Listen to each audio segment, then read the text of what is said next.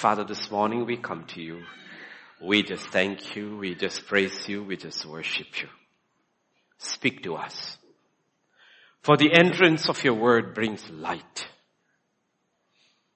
And the first words you spoke in the beginning was, let there be light.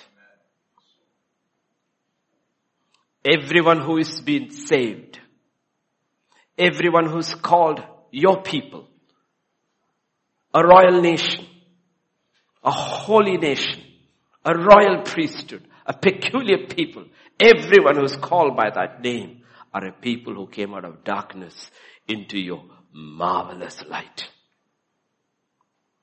I pray we are a people who dwell in that light and grow in that light and have fellowship with God who is light.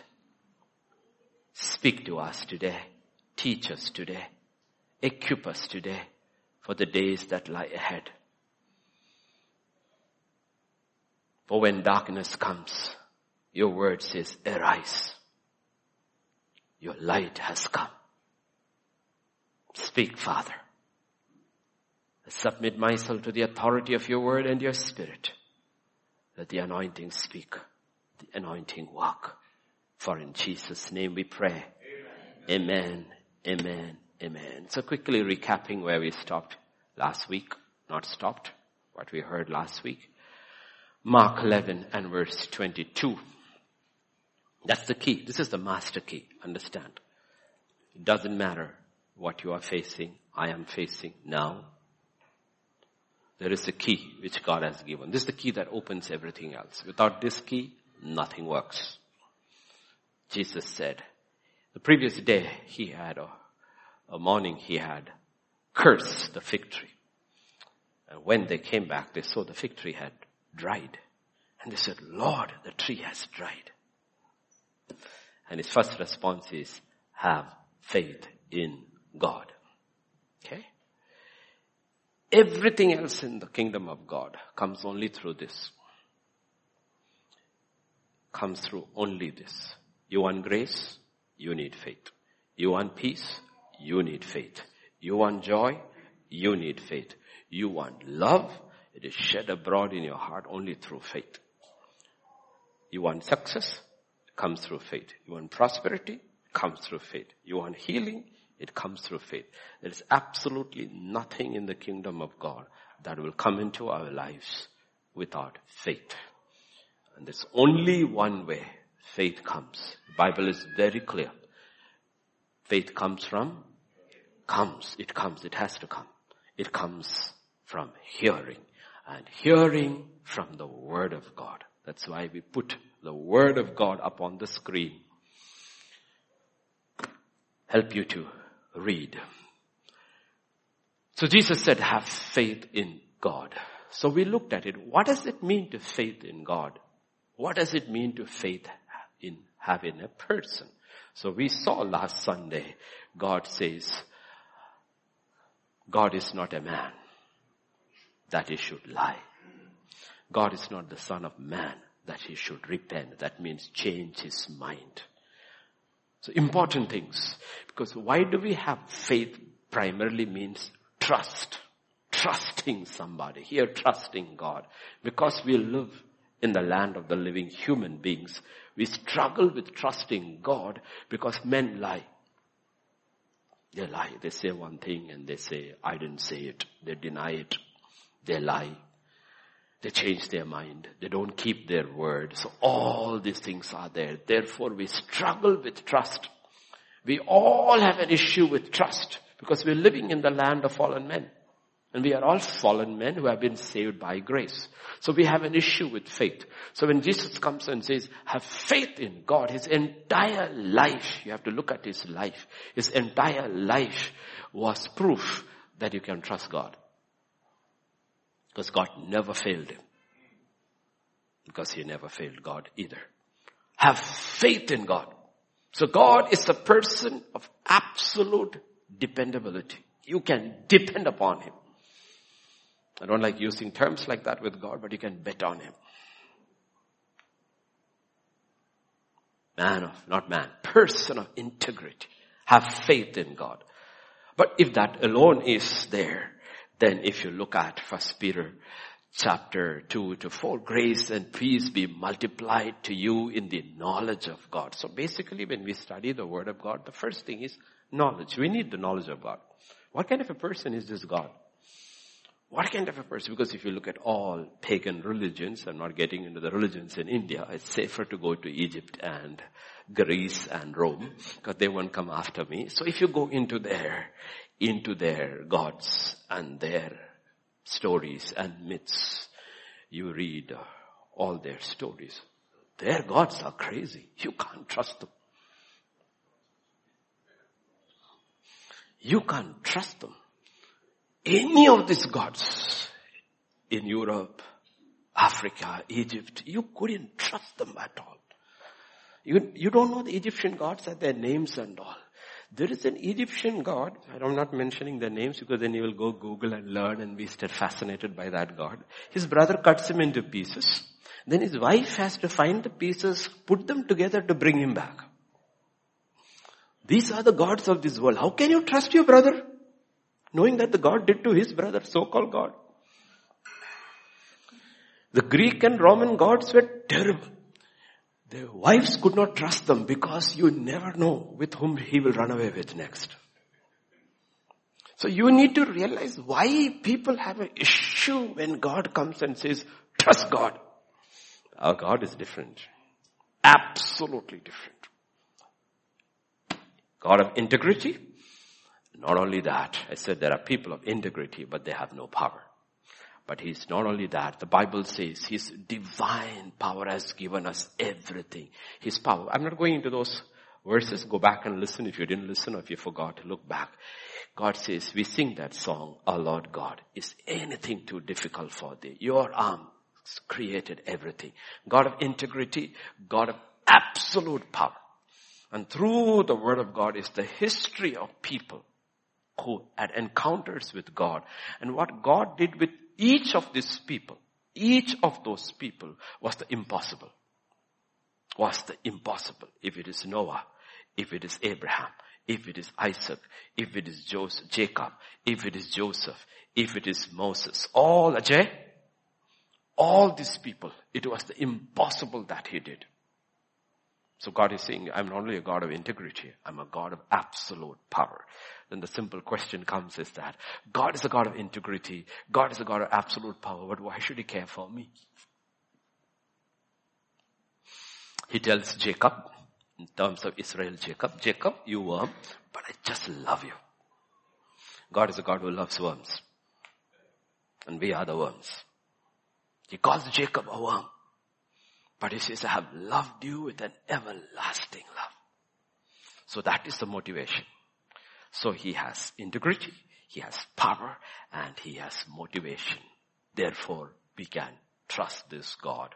Have faith in God. Have faith in God. And then, okay, how do I receive from God? The Bible says he has given us everything that pertain to life and to godliness. How? Through the knowledge of him. That is why we study the word of God. Fundamental, basic knowledge we come. And verse 4.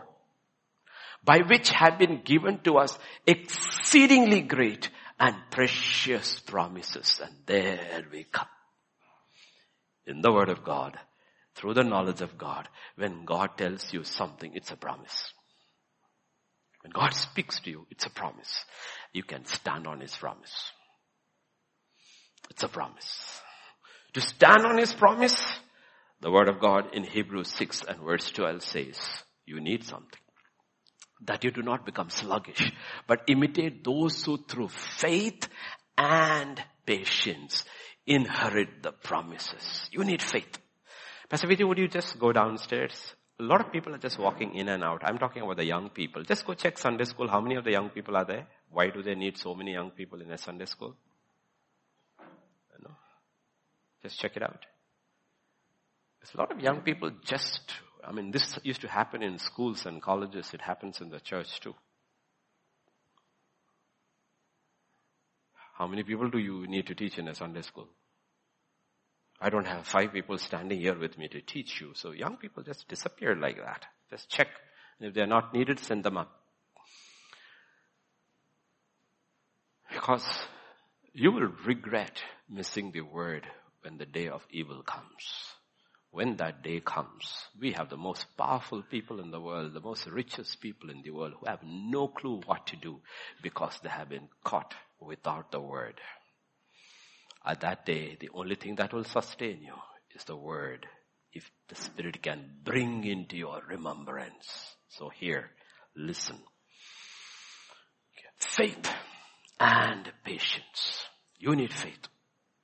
And you need patience because God is working out a mess. We messed up. We walked by sight. We made decisions by sight. All kind of junk we did, so we messed up. You know, if you give this cotton, this wool, what do you call that? Ball of wool to a kitten, they love it. Kittens love it. After some time, you cannot untangle it. That's our life. So God gives you a promise on February the 6th and you say, yay, Lord, it's going to come to pass on 7th. God says, wait. You were the kitten who tangled up your life. Let me untangle it up before it can come true. Faith and believe. But wait. Not only you were not the lone kitten, you were many kittens together. So your life are all intertwined. It is a mess. If I were to fulfill in your life alone, your brothers will kill you. Joseph had many brothers. And the promise put him in their crosshairs. So you need patience. You need faith. If you go back home and read the subsequent promise, subsequent verses, it is talking about Abraham as an example. God gave him an example. So he had faith. He had patience. He also had endurance. So you need endurance. You need to endure through the process until it comes to pass because we have an awesome promise. Faith, patience, and endurance. So here we are on a Sunday morning, first Sunday morning, and so therefore God says, grow. Grow in grace. Grow in the knowledge of God. We need the knowledge of God. It's not enough. We have to keep on growing in the knowledge of God. And in Jude 1:20, he will say, build yourself also in the most holy faith. Your faith is not ordinary. If faith is from God, it's given by God. Its faith is from God. It is holy. It is holy. Most holy faith. And praying in the, and not and, there's no and over there. Praying in the Holy Spirit. So my interpretation is that one of the ways you build up your holy faith is by hearing the word of God. Another way you can build up your faith is by praying in the Spirit. You build up your faith. I understand now many mysteries of Paul, why he was a man of unbelievable faith, because he says, I pray in the Spirit more than all of you. No wonder he was strong. Okay. So ultimately, let me tell you, ultimately in life, you have to look at the end of your life. Once in a while, go with Shravan, go visit a morgue. He knows where they are. I don't know. He has access. Go with him, see some dead bodies and look at it and says, one day I too will be like this. And where will I be? Where will I be? And if I'm on the right side, what will I be there? It's good to see accidents. It's good to see dead bodies because that's where we are all going. That's where we are all going. We're all on the same road. It's appointed unto man, every man, to die once. And after that is Mukabala, judgment. Oh Lord, have mercy on us. And you will realize, that is the day you will realize only 2 things mattered on earth. Galatians 5:6. Only 2 things mattered on earth. For in Christ Jesus, if you are in Christ Jesus, neither circumcision nor uncircumcision avails anything. Your outward, inward, religious, nothing matters. Only 2 things. Faith, working through love. Faith and love. Not even hope. Hope is in the future. When you stand before God, there is No need for hope. You know your reality. Faith and love. Remember, both are from God. There's something about this both. Faith and love. Something about this both. Whether it is in the world or whether it is in the kingdom. Both faith and love is primarily in the heart.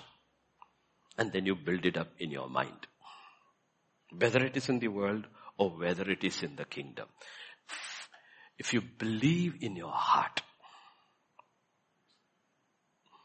love God with all your heart. First it is the heart. That's the problem. You see, you don't have those experiences. When you meet young people, okay, I've had this experience for donkey's years. Okay. Believing boy who wants to marry an unbelieving girl, or an unbelieving girl who wants a believing girl. You talk to them. You listen to them and you realize there's no point counseling. Because it has gone into the heart and they are blinded. You show them scripture and scripture and scripture and scripture. But I believe he will be saved. Does the Bible say that? No. Does he have a job? No. But I believe he will support me. Okay. You tell them anything. They will counter it with from the heart. And there is no point talking to them. Okay. In the kingdom also it works that way. You believe with your heart. And then the enemy brings all these doubts. You tell the enemy, but I believe he's true. I believe he will not let go of me. So it works both ways. Faith also is the same thing. I trust him. Tell me why you trust him. I don't know. I just trust him. You see, faith and love is from the heart. So God says, you know what? Everybody will let you down in the heart and in faith. But I will not. So he says, give me your heart. It's very safe. You will never say in eternity, I broke your heart. You'll only say, I healed your heart. I mended your heart. I kept it safe. So both your heart, when it comes to love, and your heart comes into faith, it's safe with God. Safe with God. Get these pictures right. Okay. So our hearts and our mind, after that comes the mind. These have to be guarded by love for God and faith towards God. If we are not, we are already being deceived. And please understand, this is prophetic words in scripture in 2 Thessalonians chapter 2 verses 1 to 3. Now brethren, concerning the coming of our Lord Jesus Christ, that is our expectation, His coming sooner than we think. And our gathering together to Him, we ask you not to be soon shaken in mind or troubled either by spirit or by word or by letter, as if from us, as though the day of Christ had come. He says, don't be troubled. What is one of the signs? Is verse 3. Let no one deceive you by any means, for that day will not come unless the falling away comes first. First something has to happen. What is the first thing that will happen? People will fall away from faith in the church. It's not talking about the world. Fall away from faith. Fall away from faith. It doesn't mean they don't call themselves Christians. It does not mean they don't go to church, but they have fallen away from faith. Like yesterday's Q&A, let's go over there, Revelation 13, 16 and 17. We had interesting questions coming in from everywhere, and we had the answers. He causes all, this is the Antichrist, the beast, okay?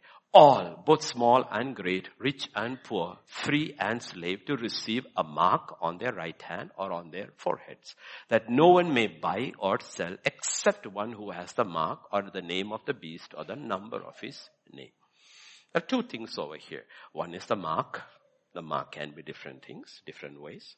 and the beast. The beast is the system that controls, and the mark is what you take. Okay? Now that's the day coming. Actual day is coming. But the day suddenly can't come unless the foundation is laid. Only the kingdom of God can suddenly come. The kingdom of the devil cannot, the Antichrist kingdom cannot come unless foundation is laid. Because, like I said last night, the devil is not omnipresent. He's not omniscient. He's not omnipotent. He's not everywhere. He doesn't have all the power. He doesn't know everything. Therefore, he needs man. He needs demons. He needs technology. He needs it all to control. So a groundwork is being done and it is being laid. And we saw in the last 2 years how quickly it was laid. Because we look again. Now we are looking at in terms of generic. Okay? What is the mark? It will be an actual mark. I believe it will be an actual mark. But generic in the Bible, mark means sin. And the beast means the authoritarian government, the system. Now if you look at the latest polls that come in from the Christian world, almost 93% of Christians don't believe this is the word of God. Therefore, they have already taken the mark in their minds. They have already taken the mark in their minds. The word of God means nothing to most Christians. Let us be honest about it. Even many people sitting over here, if I were to tell, be honest before God, lift up your hands to read the Bible regularly, pray regularly, you will be shocked at the numbers who don't do it. So basically, you've already been deceived. You have taken the mark in your mind. Now we're waiting for the day the mark will come up on your body. Because the mind goes first. Body doesn't go first. The mind of the people have to be prepared before the body will accept it. Your mind came here first before your body came. Okay? So the mind is being prepared for the mark and the system. And what is the threat? You will not buy or sell. I cannot buy or I cannot sell. I was telling yesterday. Yeah, can you put that off? Do you need the fan? Okay. Let us say Brother Peter is sitting over here. Let us say he's an IT professional. He works for, let us say, Infosys. Okay. Why does Infosys hire him? Because he's got something to sell. If he doesn't have that to sell, they won't buy him. They are buying his services. They're not buying the person, but a certain period of his time during the week, during the month. They're buying something which he has to sell. In return, they pay him a salary, whatever it is. So, if you look in the past 2 years and it has come down around the world, no vaccination, no job. You do what we tell you to do. You can't buy, you can't sell, no job. You can't get into public places. You cannot get into public transport. You cannot go into supermarkets. You cannot go into restaurants. You cannot go into theaters. No mark, no buying and selling. Groundwork is being laid. I told you yesterday, 7.2 billion people on planet Earth. 5.4 billion people have been vaccinated. Without actually no proof that it really works. How were they vaccinated? By threats, not willingly. So the groundwork is being laid. People have already accepted in their mind, I cannot buy or sell unless the system tells me what to do. And in the Western nations, so-called free Christian Western nations like America and Canada, now if you are an anti-vaxxer, you are termed a domestic terrorist. They're labeling you. You don't take a vaccination, you are a domestic terrorist. Interesting news that came in yesterday. You know what? The government in US has a database of all who are vaccinated and therefore all who are not vaccinated. And they are keeping the database of all those who are not vaccinated so that when you apply for jobs, you will be rejected. This is not allowed in free nations because it's your personal liberty they're intruding into. So understand, we are living in those times. A groundwork is being laid. What is my defense against all this? Your word, O Lord. Without faith, you will not come through. So people have already accepted the mark. Sin normalized. Sin is normal. It is okay. Gay bishops, transgender. I'm talking about in the church. In the world, I care two hoots about what happens in the world. My concern is only what happens in the church. Everything has been normalized. So sin, the mark has been taken in your mind. And we will buy and sell as they say. Can you go to school if you don't have vaccination? No. Can you go to college if you don't have vaccination? No. So education has been determined. If you don't have a mark, we won't even teach you.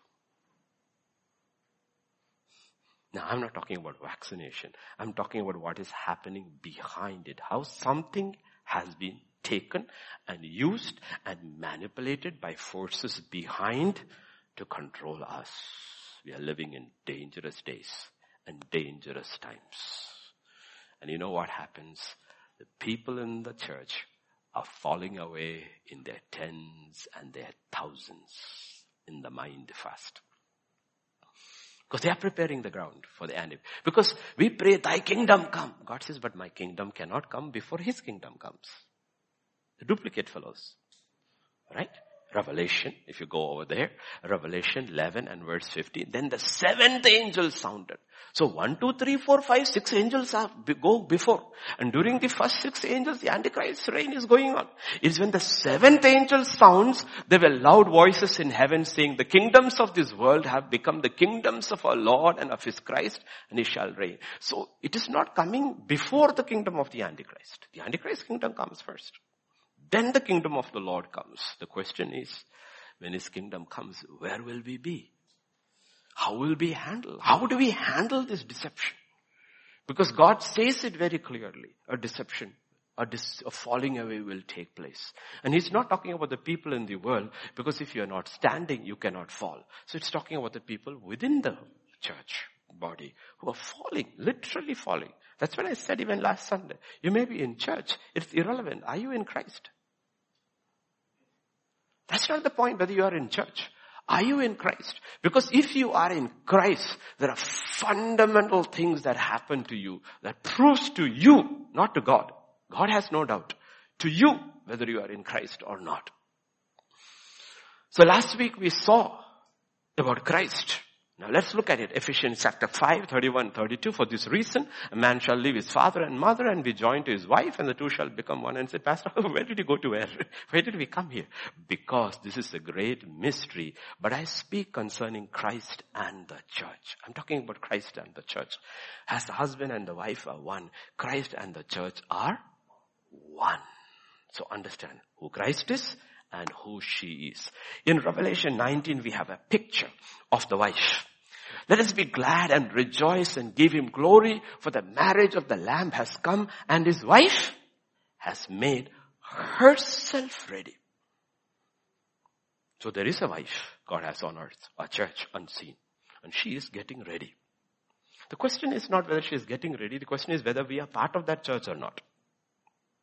That's the only question. Whether I'm part of that bride that is getting herself ready for the wedding feast of the Lamb. Her mind is in heaven. She knows her bridegroom is coming. She knows he is faithful. She knows he said, I will come. She said, these are the signs I give you. She's busy reading the signs, and she unravels the signs, and she's getting more and more excited because she knows her bridegroom is coming.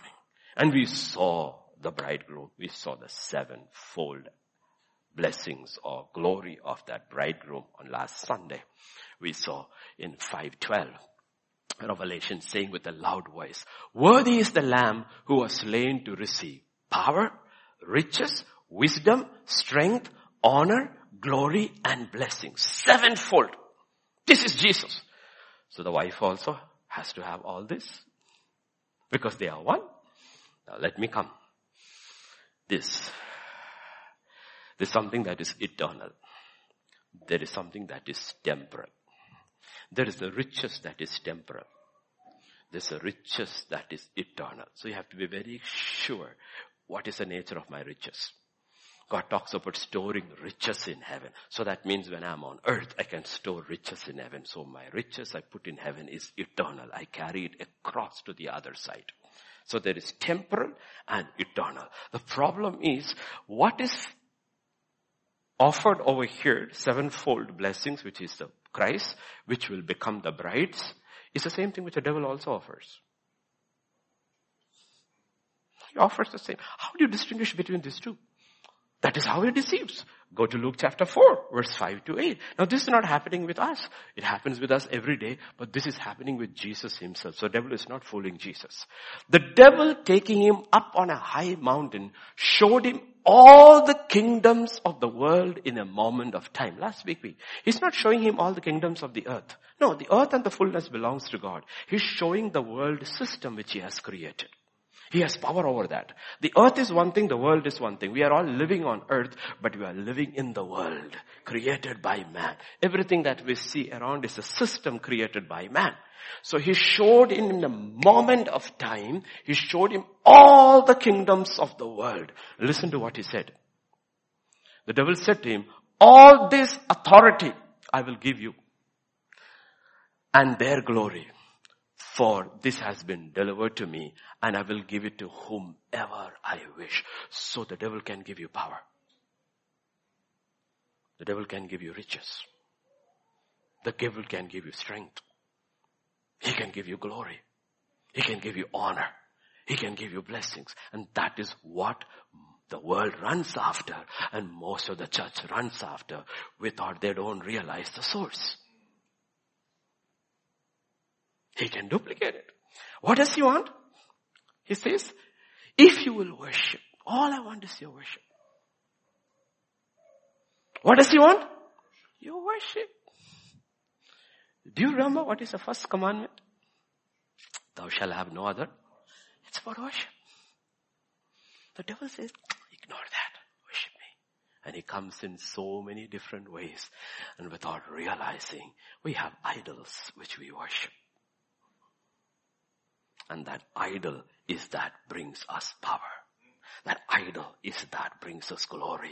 That idol is that brings us our honor. Anybody touches that idol, you are in trouble.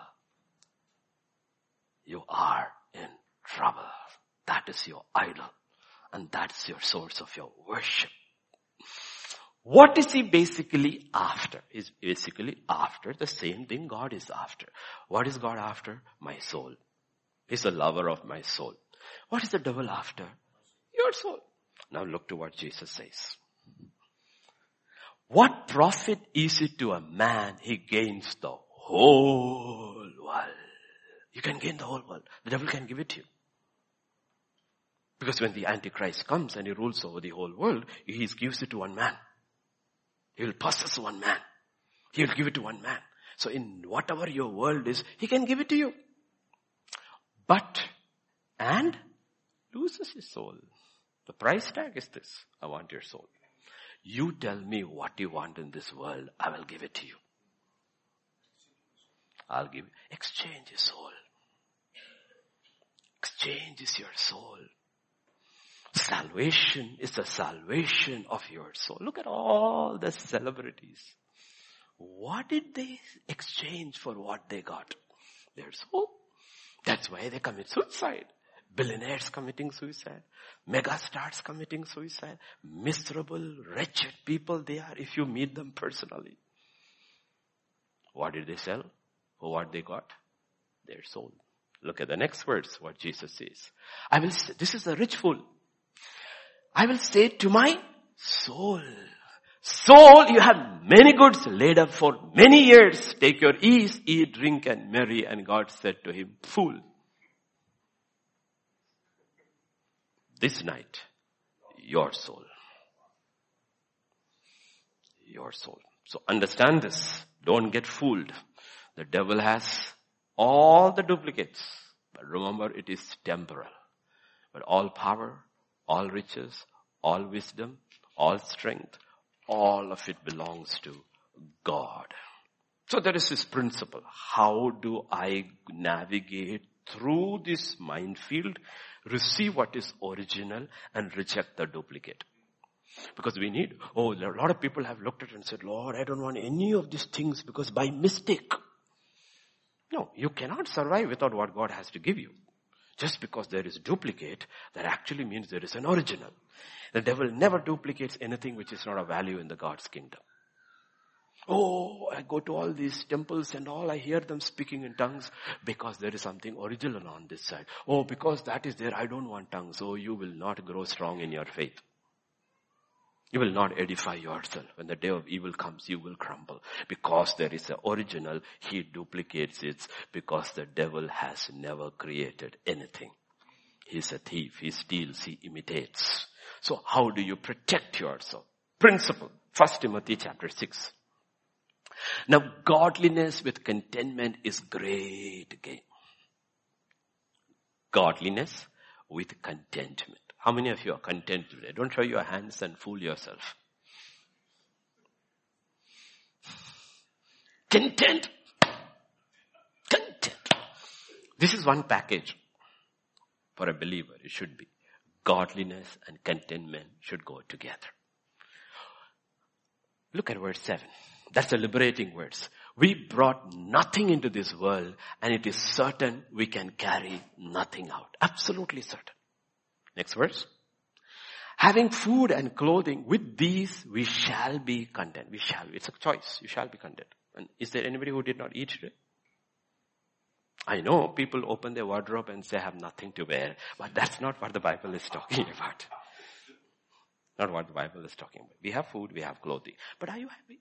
Are you content? If you look at what God has done, He has never failed us. Never failed us. We always had food. We always had clothing. But those who desire to be rich fall into temptation and a snare, into many foolish, harmful lusts which drown men in destruction and perdition. Why? For the love of money is the root of all kinds of evil. There's a principle here. Okay? There is a principle here. Please get the principle very, very clearly. It is not money. It is the love of money. It is not power. It's the love of power. It's not strength. It's the love of strength. You know what the word love is here? It is eros. It is eros. It is lust.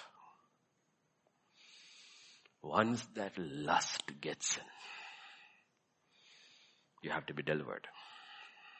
So what the devil offers you is the lust for these things.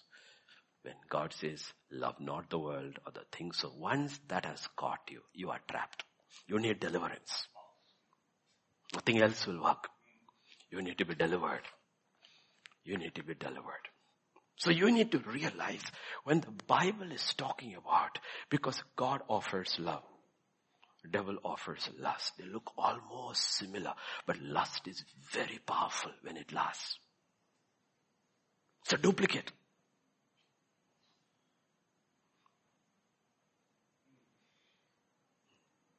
It's crazy.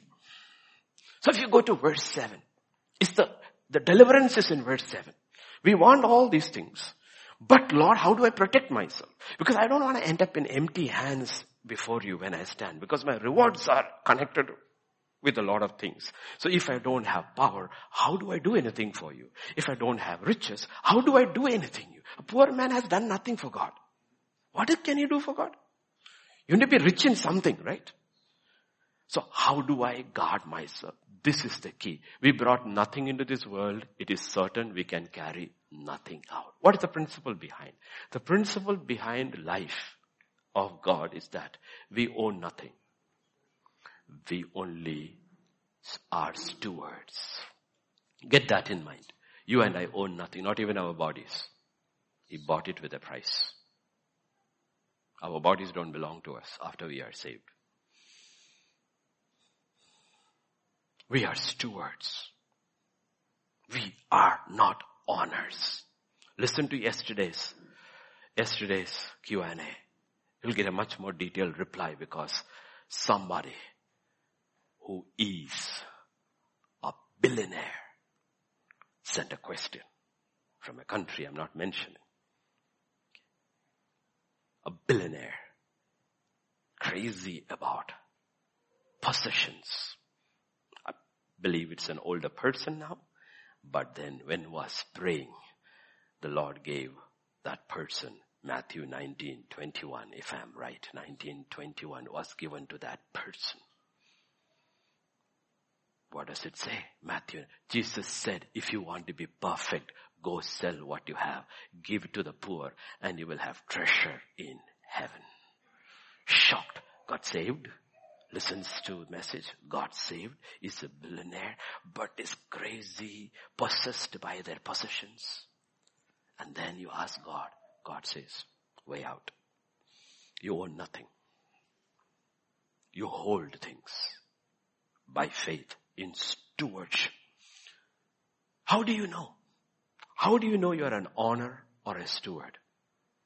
Go to Job, chapter 1, the book of Job, 20. And then Job arose. When did he rise? When he heard he lost all his property, all his wealth, and all his children. Everything in one day. He lost everything. Shaved his head. He fell to the ground and worshipped. When you lose what you consider valuable in your life, your reaction will tell you whether you are the honor or the steward. That's what he said. Naked I came from my mother's womb. Naked shall I return there. The Lord gave. The Lord has taken away. Blessed be the name of the Lord. What is saying? He owns them. He gave. He took. I had 7 children. He gave. He took. That's why I said very, very carefully about these things. You have to be very, very careful. We own nothing. We don't own our spouses. We don't own our children. We don't even own ourselves. But God says, come and surrender daily. Whenever in your mind ownership is established, when things don't happen your way, you get angry. That's when you get offended. Because you think, that belongs to me. God says, no, you're just a steward. You are just a steward. So you know what? Satan comes in and injects lust. And soon our possessions possess us. Power possesses us. First thing is mentioned is power, right? Now think about it. Think for a minute, okay? There's this fellow who lost his father's donkey. And while he was going looking for the donkey, the word of the Lord comes, the prophet comes, and is anointed as king. Did he deserve it? Did he work for it? Was he born in a royal family? No. God gave. But when God took it away, he went after David to kill, because now power possessed him. Are you getting the picture? Power possessed. That is when that thing possesses you, then you are dominating, controlling the narrative. You won't listen to anybody, not even God. Look at another picture. Absalom took the throne. David is running out of the city. And when he's running out of the city, Abiathar takes the ark. What does he say? Take the ark back. Take the ark back. Ark will never move out of Jerusalem. Keep the ark over there. If the Lord wants me to return, he will do it. If he doesn't, it's okay with me. I will not be possessed by power. I am possessed by God and not by power. You can be possessed. Possess. That is how controlling comes. Control. We are stewards of our spouses, not possessors. We are stewards of our children. Bible says children are a heritage from God. He gave it, he can take it. He can use them for, the only time people give the child over is during dedication. After that they take them back. They never really release the children. That is why before Abraham can be perfected in righteousness is one final thing. Take your son, your only son, and put him on the altar. Then we will know whether you are honor or a steward. Then comes the blessing. When he proves to God, I am just a steward. This son is yours. You want to take him? It's good with me. Get these fundamental pictures because we need what is real. The devil offers the duplicate and that destroys people. Okay. God is a worker. Jesus said, my Father and I are at work from the beginning. Adam was put to work, so we all work. But some people don't work. Work possesses them. They are workaholics. They're workaholics. Work possesses them. Jesus took breaks. He slept. He took his disciples for a picnic. He did all that. But these people can't take a break because they don't work. Work possesses them. So you need to realize. A lot of things are there. Education possesses the minds of Indian parents. Not the children. You leave them alone, they will not study.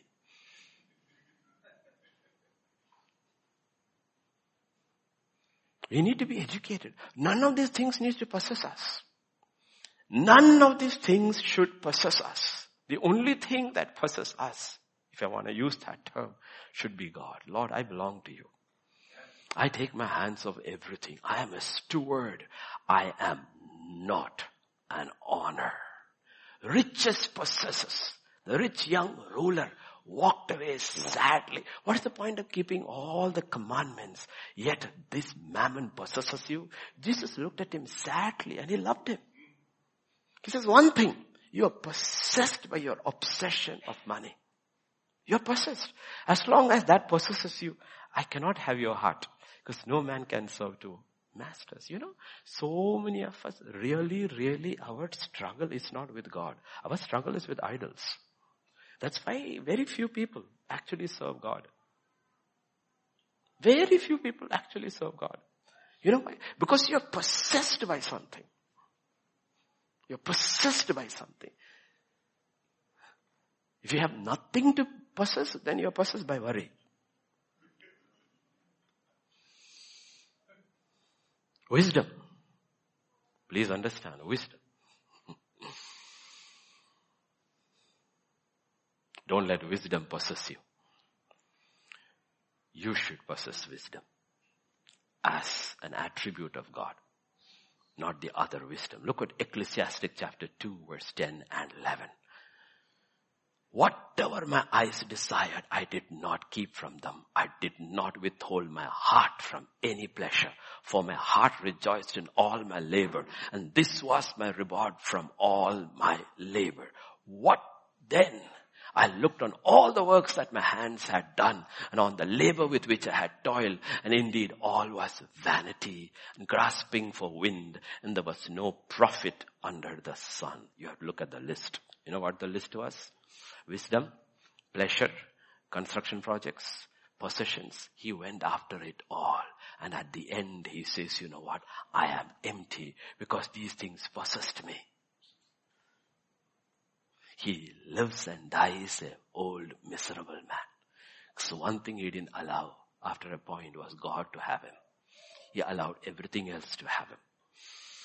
So please understand. All these things are there. Sevenfold blessings are there for the wife, the bride of Christ. But no, you use them. You don't misuse them. You don't abuse them. So we need wisdom. That is from God. We need to possess it as stewards, not as honors. We are not honors. We own nothing. We own nothing. Only God owns. So we need knowledge. We need knowledge. Roma, that's where it all begins. Grace and peace be multiplied. How? Through the knowledge of God and our Lord Savior Jesus Christ. That is how the epistle begins of Peter. Hence, grow in grace and knowledge. So it all begins with knowledge. What is knowledge? Knowledge is basically a gathering of facts. That's what you do in school. Secular knowledge. We are not talking about secular knowledge over here. We are talking about spiritual knowledge. What is knowledge? Gathering the facts about the Creator. How does He do things? Gathering the facts of the Creator is knowledge. And then you have understanding. What is understanding? Understanding is the application of it. Now you take the knowledge and you apply. Knowledge is in the theory class. Understanding is in the lab. There you understand how. What is wisdom? Wisdom is when you are able to take the knowledge and the understanding and put it in a large scale where every time you are able to reproduce the same result.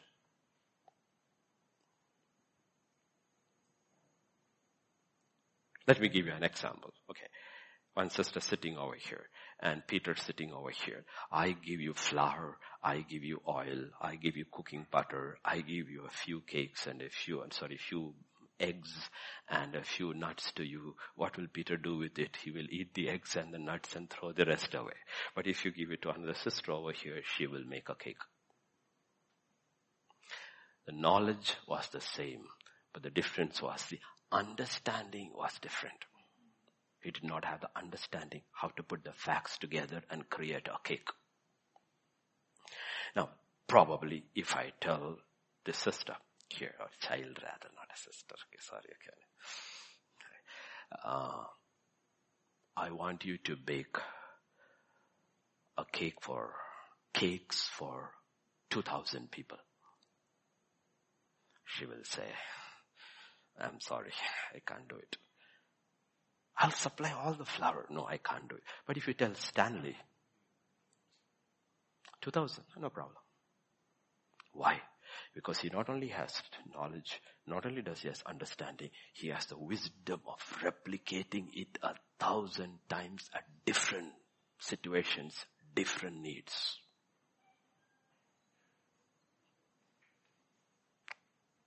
Are you getting it? There's knowledge, there's understanding, there is wisdom. I'm trying to put it across to young people who will understand in whatever ways. You will understand how it works. And then there is something else called a revelation. Revelation is the spiritual secret behind it. Let us say Peter ate the eggs and the nuts. He fell sick. We ate the cake this child made and we fell sick. Stanley made these cakes for the wedding. Everybody fell sick. They had understanding, they had wisdom and knowledge. There was a spiritual thing. There is a blessing over the bread and the waters that takes the sickness away. That is spiritual. That is spiritual. That is spiritual. So imagine one of them, while they're making it, they hear in the spirit, pray over it and bless it. Sanctify it. Because on the other side, the enemy is planning something to mess your name up. If you don't do that, this is the end of your business.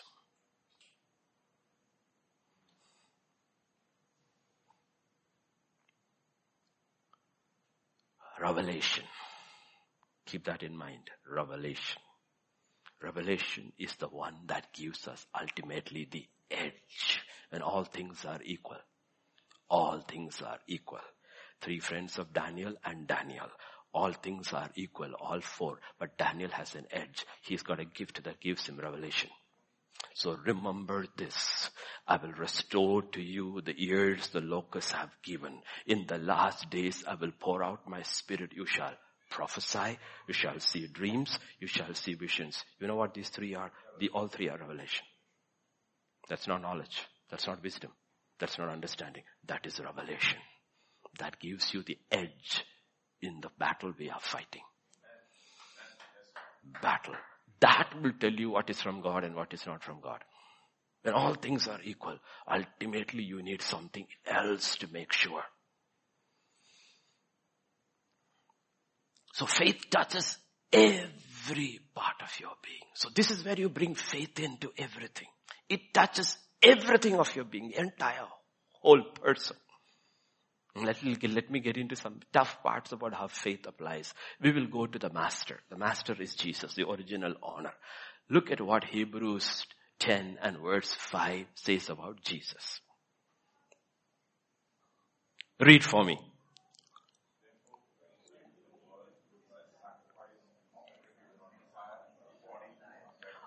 What was prepared? So he had a prepared body. Is your body prepared to serve God?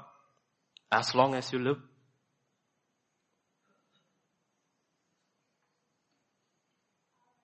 As long as you live. People constantly, I'm tired. Doing what? Doing what are you tired? Serving God? So he had a prepared body. A body. Because without the body, everything else doesn't work. Your mind is useless, everything. Can your body serve God till the last day of your life? It's not an ordinary body. It's a prepared body. So there is a preparation of the body. The seasons of ignorance God overlooks. But after that, are you working on it? What you eat? What you drink? How you live your life? Using every weapon that God has given it to fight disease. Okay, you fall ill, you fight it with medicines, but more than that, you fight it spiritually every day. You know why? Because I want my body to be prepared to serve God. Body. You know, a lot of people, when the day and the hour of their greatest using by God actually comes, the body doesn't cooperate. The body doesn't cooperate. But Jesus' body cooperated all the way to the cross. On the cross, he's hanging through the most brutal punishment the human body can take. Not even moved. He is forgiving the enemies. He's saving a thief. He's taking care of his mother and his, before he dies. He's doing it all because a body I prepared. So let us come to the brackets. Are we applying our faith into every area? Every area. There are many things that the body does. The body needs rest. The body doesn't need much sleep. It needs rest. The problem is we confuse one with the other. We think sleep is rest. The Bible never says he gives his beloved sleep. It says he gives his beloved rest. Are you tired already? I woke before my normal schedule today. No alarm, nothing. I was up by 3 a.m. It's already 8 hours. Are you tired? Are you tired? How do you get up from your bed? You know, how I got up this morning, how I get up in the morning. I get up in the morning and my first words are, let's go, Lord. Let's go. It's ready. And I'm probably one of the most oldest person in the church, not the youngest. And I'm telling you young people, I can give you a run for your money. I can preach for 12 hours without a stop if I have to go on missions. I can climb mountains. I can eat junk and not fall ill. Because that's when you are tested, your body will stand it or not. You know why? Because in this mind, I've been preparing for years, Lord, when that hour comes, let not my body fail you. People say I'm very finicky about what I eat. You know why I'm finicky about what I eat? It's a body you have prepared for me. You learn it all from the scripture. If that's the road he has shown, that's the road we follow. Body for the Lord for the body. Stomach for the food for the stomach. Both will be destroyed. Why are you so obsessed with the things that will be destroyed? Body. You see, so many people, your bodies are okay, but you're oppressed in the mind. See, for the body, if you're oppressed in the body, it's very easy. I can cast them out. But you're oppressed in the mind. You have to believe. I have to preach. That's all I can do. Because the word of God says we preach deliverance. That you have to receive. The oppression of the mind is worse than the oppression of the body. Oppression of the mind. And you need to ask yourself, how come there is no zeal? How come there is no fire for prayer? How come there is no hunger for the word of God? How come there is no hunger for the things of God? You know why? The mind has been taken over. And you still believe we are going to get raptured. There are so many things about Jesus we need to look. I didn't give it to you, but look to and verse 52 about Jesus. His body, his mind, everything is written. His body, his mind, it says. Jesus increased in wisdom and stature. So you have to keep increasing. If Jesus increased, we also have to increase. You cannot have a status quo in any of these things. We have to keep on increasing in knowledge, in understanding, in wisdom, and in stature. He kept on growing. Kept on growing. And another thing is written. He increased in favor with God. Have we increased in favor with God? Are we increasing in favor with man? That's another thing, win man. You can have God and have no favor with man and nothing happens in your life. Because everything God has done in human history in the lives of people is through men. So you don't need favor with all men. You need favor with certain men. Otherwise nothing will happen. All the blessings of God is stuck because you don't have favor with men. I'm talking about people who work in the secular realm. When I was a young rookie, when I took my first job at 22 or 23 years old, my boss loved me. I had favor. So I had favor. So I had privileges which others didn't have. Favor.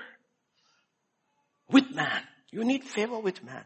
If you're working in an office or a school, whatever institution you're working, if you want leave, you need favor. When a same person says, no, everybody when you come in say, okay sir, you go.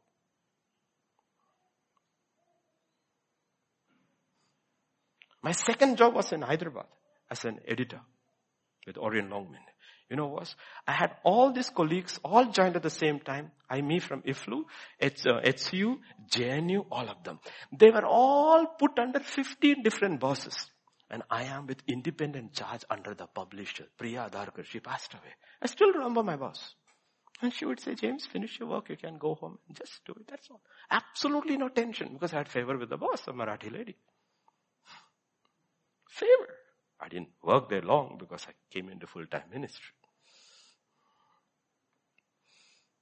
My third boss in the secular realm, when I entered his office, he stands up. When I need leave, he tells, sir, you write in the attendance letter, in the register, you should write without pay. But I am the one who will see you get your pay. You go home and come back because I see how you work. That's called favor. Favor. Joseph not only had favor with God, he had favor with his father. He had favor with Potiphar. He had favor with the warden. And he had favor with the Pharaoh. That's all you need in life. A lot of people are struggling and Lord, I have favor with you. Do you have favor with man? We need favor. We need favor. This is all part of understanding how the kingdom of God works. So your prayer should change. That's why we pray over our children all the time. Let them grow in stature, wisdom, favor with God, favor with man. So Jesus grew. If Jesus grew, can't we also grow? Shouldn't we also grow? We have to grow in these things. And there is a promise that you can grow in these things because his own son was put on the same road for our sake. Turn to Hebrews 10 and verse 7. And I said, behold, I have come in the volume of the book. It is written of me to do your will, O God. Then comes the soul. In the soul we saw Jesus grew in wisdom. That's your mind. But the strong part of your soul is your will. You know what he said? I have come to do your will. Whose will have you come to do? Did you see what's happening over there with him? His body you have prepared. He's handling it. My mind is growing in wisdom. And my will is completely surrendered to you. That is where you bring faith in. You bring faith in. You say, Lord, you know what? I surrender my will. In the volume of the book it is written. See, in the volume of the book it is written about all of us. Because it is the same book, one body. Jesus' body. Everybody it's written. Why don't we discover? Because we will not surrender our will. One of the simple reasons people go through life without finding the purpose of God, the actual purpose of God in their life is because they don't surrender their will. And the son comes and says, Father, in the volume of the book it is written for me and you know why I have come? I have come to live a blast. No, to do my thing. No, he says to do your will. And God says, I will reveal it to you. No problem. I will reveal it to you. Try it. Practice it every day. And a point will come in your time, God will take you seriously because you are serious with God. Till then it was words. It hasn't reached your heart yet. But when it happens, you are at rest. Because now you not only know why you were born, why you were saved, you also know what he wants you to do. Your life has purpose. It has purpose.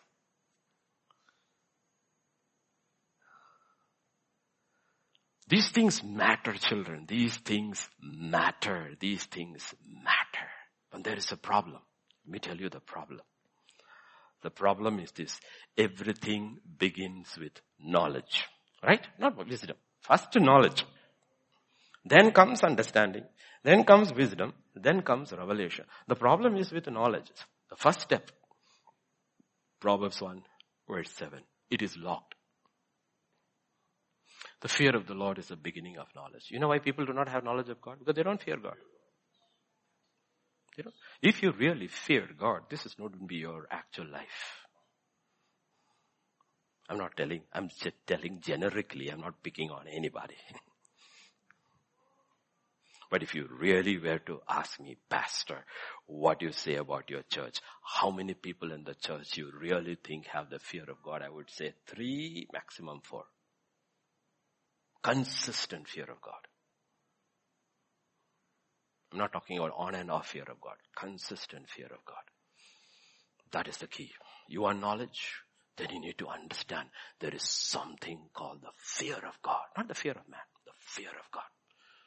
Because without the knowledge of God, we are doomed.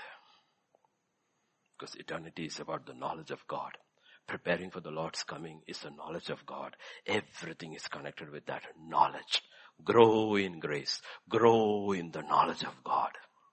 There are keys in the Bible. There are keys in the Bible. And this is the key that locks up everything. What is the beginning? It's the fear of God. Look at Isaiah chapter 11, verse 2 and 3. The sevenfold spirit on you. We know it. Being familiar with scripture doesn't mean that we understand it. Okay, please understand this. The Spirit of the Lord shall rest on him. The Spirit of wisdom and understanding. The Spirit of counsel and might. The Spirit of knowledge and of the fear of the Lord. And the Son of God who understands narrows down to this last one and says, his delight is in the fear of the Lord. Therefore all these rest work for him consistently from the beginning till the end. It's not on and off. Consistently everything else is working for him because he knows the key. The key is he delights in the fear of God. The Bible says he was tempted at all points yet without sin. Why? Because he delighted in the fear of God. The love of God makes you serve him. It is the fear of God that stops you from sinning against him. And that's what, after giving the 10 commandments, Moses told children of Israel, do not be afraid. When you see the thunder, lightning and all, do not be afraid. The fear of the Lord shall come upon you and it shall keep you from sinning. Because we want a consistent, after some point in your life, you should have reached consistency. It's like kneading the dough. You knead the dough, you put your hand in sticks. And one point is stick, nothing sticks. You know the dough is ready. You know the dough is ready. So our life is basically like that. It's sticking. And at one point it doesn't stick anymore. You know, you have become consistent. You have become consistent. No? These are the secrets of the kingdom. They are not secrets meaning they cannot be found out. It is there. You search, you will find. Proverbs 8 and verse 13. The fear of the Lord is to hate evil. Before you stop doing evil, you have to start hating it. So, we're not talking about the action now. We are talking about the attitude. You have to hate evil. You have to hate pride. You have to hate arrogance. You have to hate the evil way. And you have to hate the perverse mouth. You have to hate. And you have to ask by faith, Lord, cause me to hate these things. Cause me to hate these things. That's the fear of the Lord. Hate. It's a very strong word, but it should be used with certain things which God hates. What you hate, I hate. Go to Hebrews chapter 1 verse 8 and 9. Jesus Christ. To the Son he says, your throne, O God, is forever and ever. A scepter of righteousness is the scepter of your kingdom. You loved righteousness and hated lawlessness, unrighteousness. You loved one thing, you hated the other thing. Therefore God, your God, has anointed you. How? With the oil of gladness more than your companions. The happiest man who ever walked on earth was Jesus. You know why? Because he hated the things his father hated and loved the things that God loved. What is that called? The fear of God. The fear of God. That is something you receive. By faith, you ask God every day, Lord, let that increase in me. Let that increase in me. Let that increase in me, Lord. I receive it, Lord, by faith. All these things happen by faith. First, you have to have a knowledge of something. Then an understanding of something. But you can only receive it only by faith. And by faith, we go unto God and ask, Lord, I understand. These are the valuable things in your kingdom and in eternity. I want those things.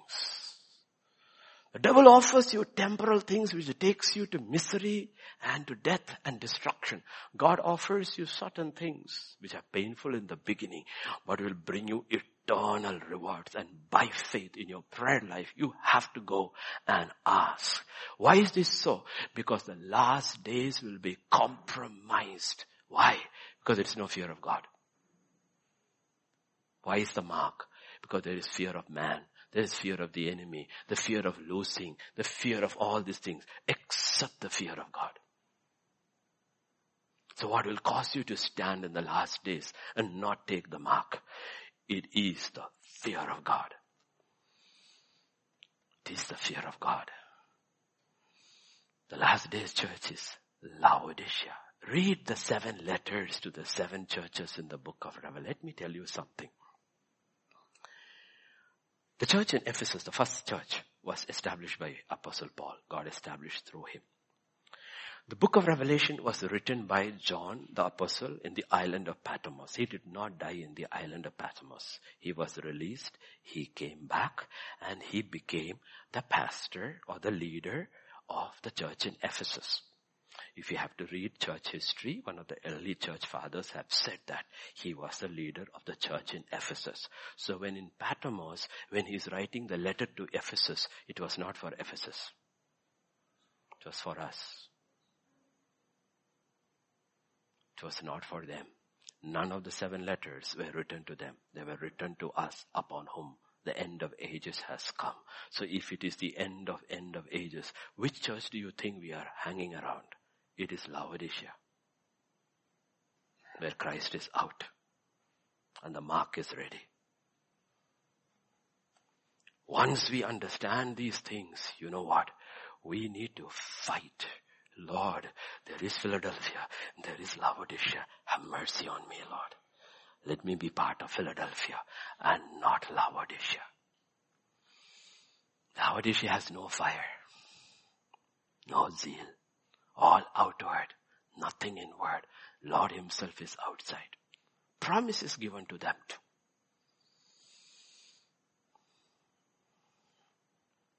Please understand these things.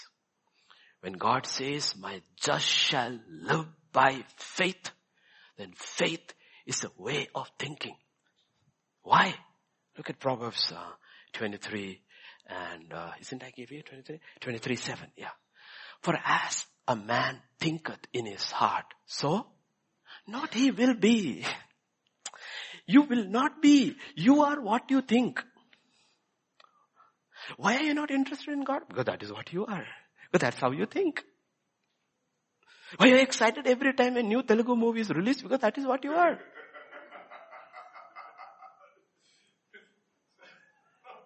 That is what you are. We need to realize why is that we are not able to receive things from God.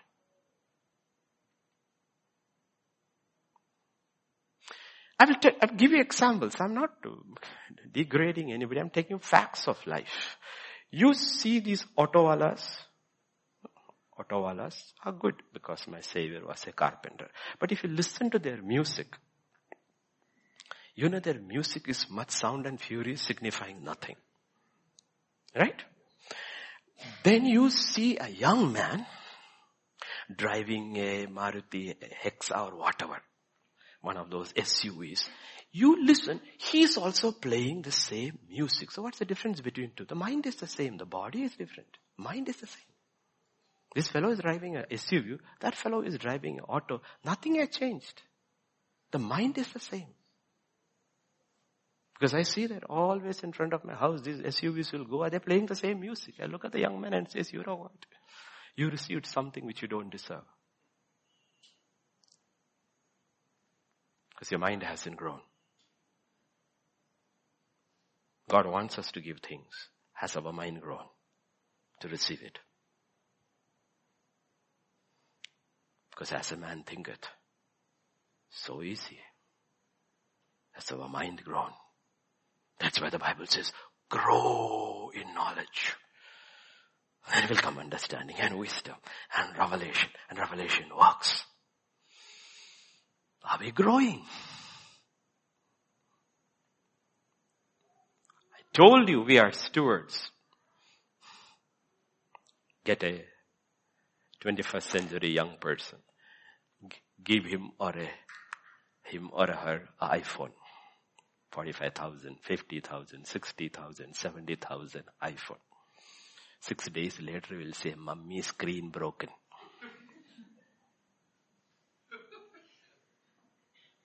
Why? Because he didn't deserve it. His mind did not ever was ready to own something like that.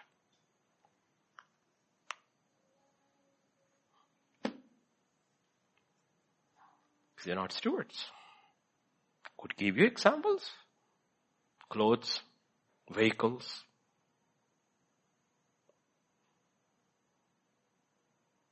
Why does your vehicle look like it went to the dentist? Because it's full of dents.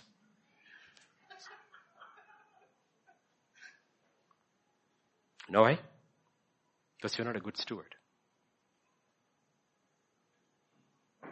Your mind. Your mind. Little things matter. Mind was not ready to receive it from God. Told you everything belongs to God. Everything belongs to God. And God is watching. We act as if we are owners. I own nothing. I own nothing. Nothing in my life I own. It is a fact. If you and I owned anything, then check your corpse whether you are taking something with you. Even if you hide it in your coffin, somebody else will dig and steal it.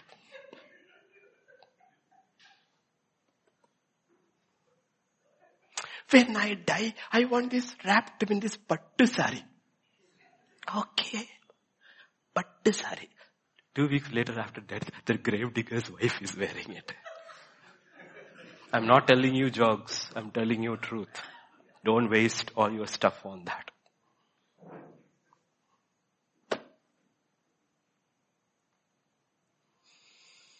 You take nothing. We own nothing. What are we? Stewards.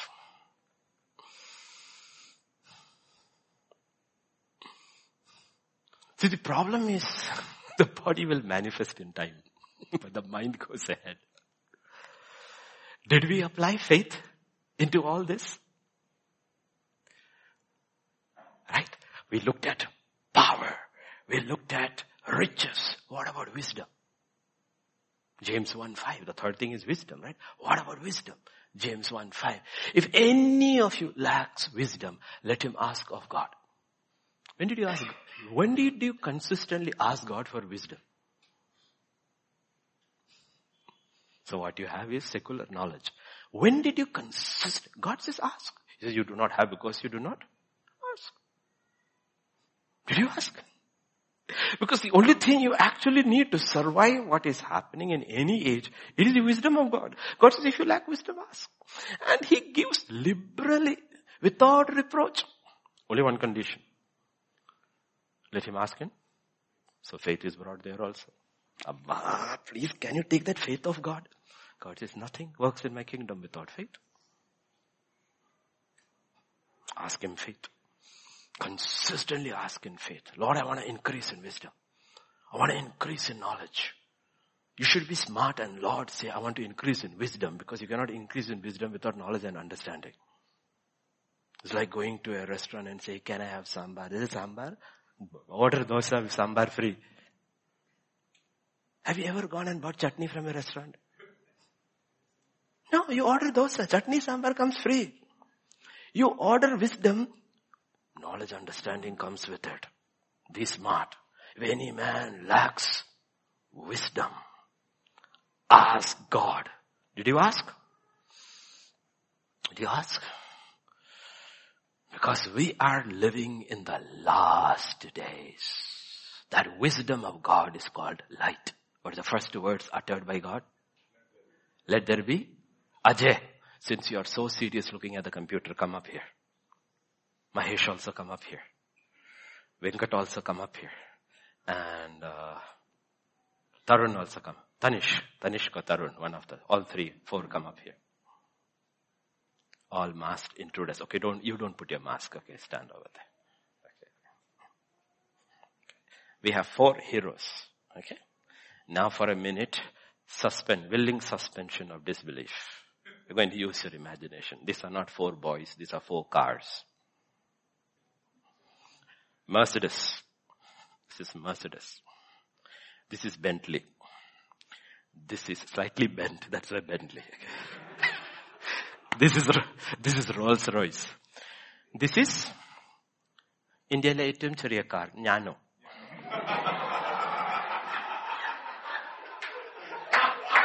Okay? This is that. This is Nano.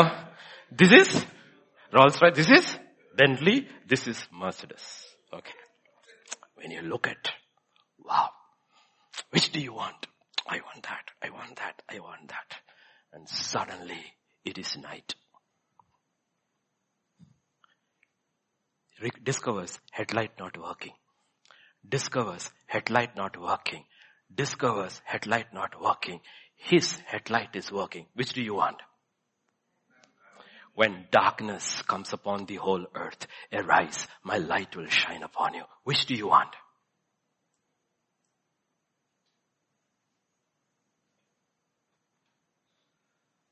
What do you want? That is called light.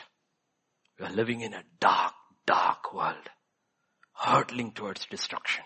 The only thing that can save you is not fame, it's not riches, it is not the glory the devil gives, it is the light God gives. That's the only thing that will keep you. Thank you, brothers. Children, okay.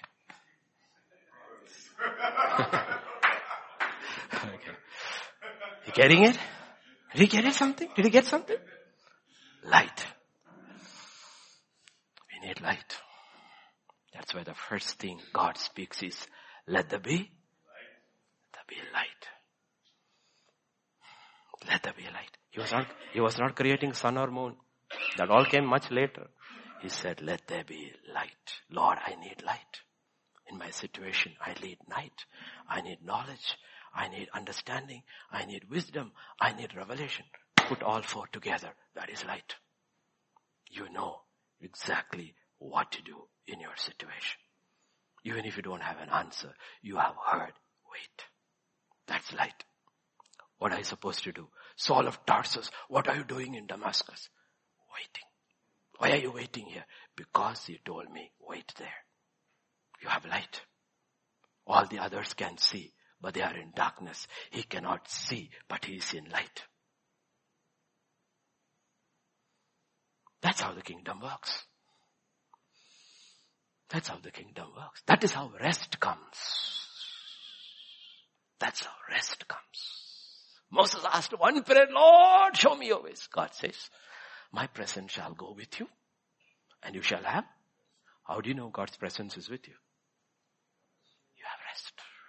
He didn't say you will have problem. You won't have. He said you'll have lots of problems because the rest of the crowd will be restless. They will give you 101 problems for the next 40 years. But you will have rest. Why will you have rest? Because every time there is a situation, Moses, you will have light. The waters are so bitter. Why did you come over? Lord, what you should put a stick in. You have light. Oh, did you bring her to death? Tomorrow morning, tell them manna will come. Oh, he can give bread. We are tired of it. Can we eat meat? Tell them the east will blow and bring it. Every time he had light, therefore he had rest. They ate and they died. God hasn't changed. The God of Moses is your and my God. He's not a respecter of persons. That is why it all begins with the knowledge of God. Grace and peace is multiplied and multiplied. I like multiplication. Better than addition. Multiplied with what? As the knowledge of God grows, grace is multiplied, peace is multiplied, grace is multiplied, peace is multiplied. That's what we are in church for. What are we in church for? We are in church for receive the knowledge of God and the wisdom of God and the understanding of God and the revelation of God. That is light. John 1, 4 and 5, and then we go to communion.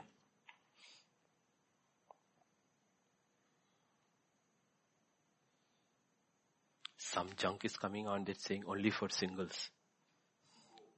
In him was life, and the life was the light of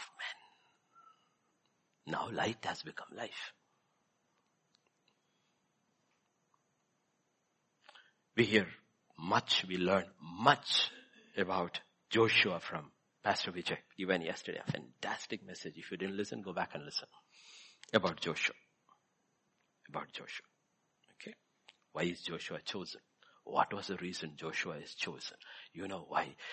Joshua, Pastor Vijay will tell you, Joshua was not in the camp. He was not in the mountain. He's always halfway. Why did he follow Moses? Because he saw rest. Because he saw his life. And the life of Moses was the light for Joshua. But the rest of them stayed in darkness. Therefore, they did not comprehend the life of God in Moses. So they said, we want another leader. When this knowledge increases, when this wisdom increases, when this understanding increases, when revelation increases, and when we start actually living out his life by faith, his light is increasing. And when darkness comes, they will see you are not flustered. That's why the Bible has an incredible description of Paul and Silas stripped, beaten, thrown into prison, and legs and feet are still in stocks. And the Bible says at the midnight hour, they were praying and they were singing. And the Bible says all the prisoners were listening because the life of Christ had come into the prison and it became the light of men who were living in darkness. That is life. That is life. That is life. And it comes by faith. In the midst of your trouble, yes, you are moved, but your default setting should be faith and not sight.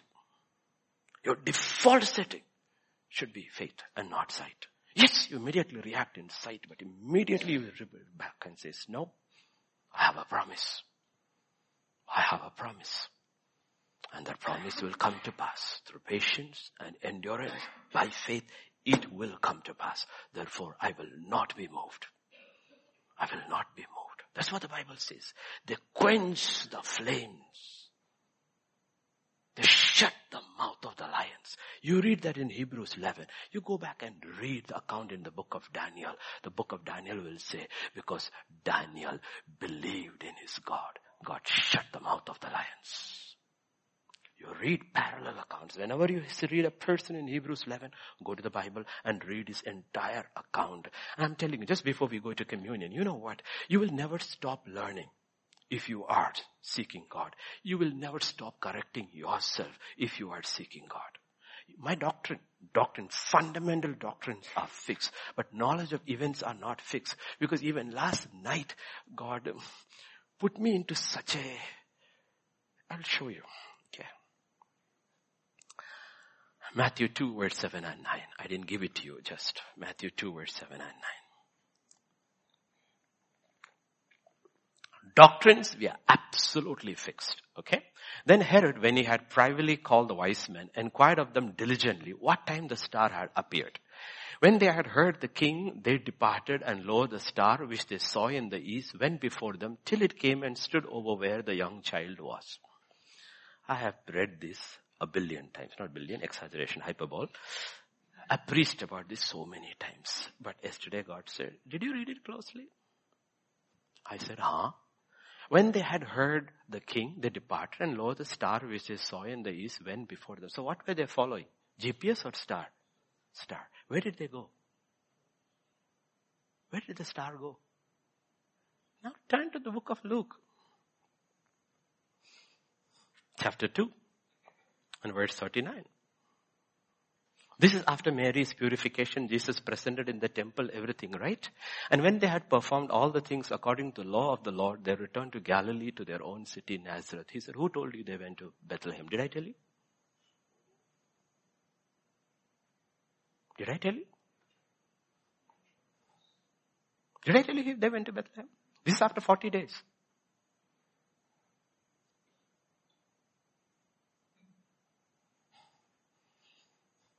None of them had revelation. So they got fooled.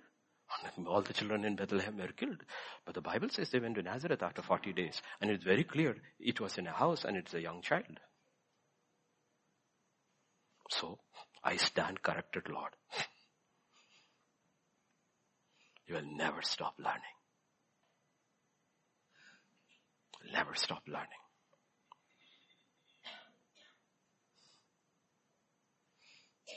Okay? Because all the children under 2 were killed, so it's 2 years later. But after 40 days, they didn't go to Bethlehem. They went back to Nazareth, where they came from. So we have to rewrite our Christmas story. Like Job, we have to humble ourselves with ashes and say, sorry, I got it wrong because I didn't read closely. I'm just giving you a simple example to know. However, even preachers and pastors go wrong because we don't read closely the Bible. Even I preached last Christmas that 6 miles to Bethlehem, nobody went. Even if they went, it didn't make any difference. He wasn't there. He was in Nazareth. And before Herod inquired and found out that there was a 2-year-old, earlier a child was there, but he's no longer there. And he told the father, take the child and run to Egypt. So let's have communion. That's just appetizer. But to keep these things, we need light. Lord, I need light. We need light. We all need light. Let's have. Come.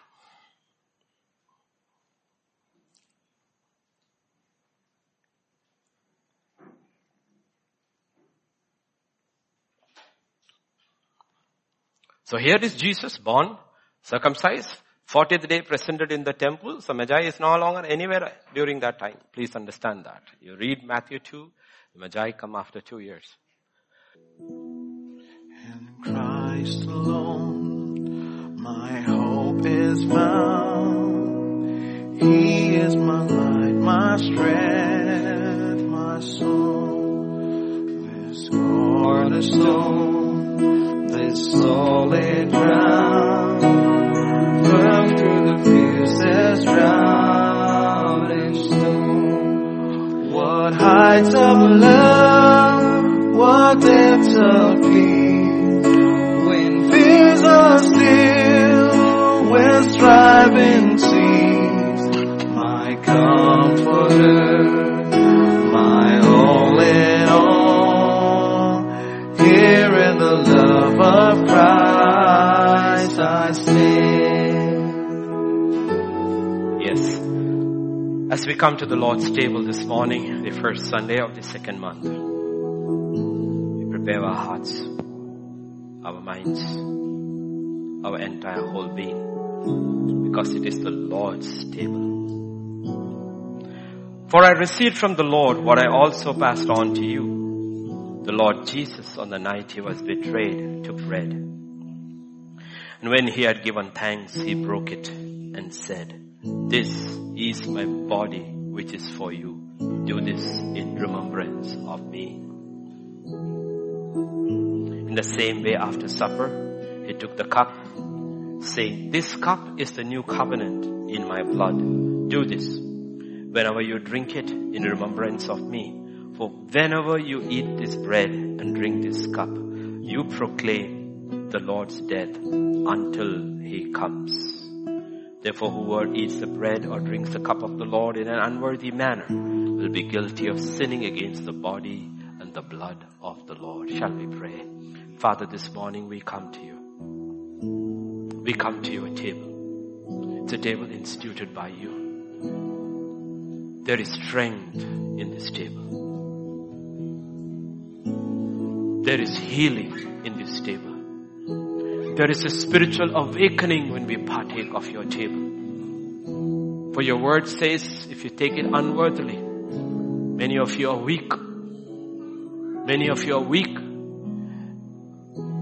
Many of you are ill. Many have fallen asleep. But if we take it in the right way, we will be healed. There will be spiritual strength released to us. And above all, there will be an opening, a revelation, a stirring of our spirit that will prepare us each day for the Lord's coming. So Father, I pray, let your bread and the emblems of your body and your blood bring healing and strength and a spiritual awakening for us. Now, Lord, in Jesus' name I pray. Amen. Amen. As the worship team stands there, we'll quickly finish the word, at least a part of it. Stay there. Don't move. I want you to turn. Because you see, we need light. In Hebrews 11 and verse 7, another man that was facing judgment in his time. It says, Noah, being warned of God things not seen. All the things that are warned, that is coming, is not seen. But he was warned of things not seen. And the word of God says, moved with fear, the fear of God, prepared an ark for the saving of his house. In that same process, while he was building the ark, he did two things. One, he saved his household. Second, he condemned the world. He saved those who got in, but he condemned those who stayed outside. And he became an heir of righteousness. And one of the things Jesus talks about the last days, he compares the last days to the days of Noah and the days of Lot. Both faced their judgment day. But if you look at Noah, he had light about the judgment. And you look at Lot, he had no light about the judgment. Light. Light. We are living in those days. We are living in those days. And that's why these things are important. These things are important. When you and I were saved, we received an anointing when we were saved. When you were called into whatever, ministry, business, work, whatever, you didn't realize you have an anointing for that work. Anointing for that work. If you understand, primarily I'm building the house of God in whatever my profession is. I'm building the house of God. But this is what I do in the world. Because in the book of Haggai, God says, you made all this. Do you have anything? They said no. He says, go up to the mountain and bring wood and build my house. We need wood to build the house of God. That is the material.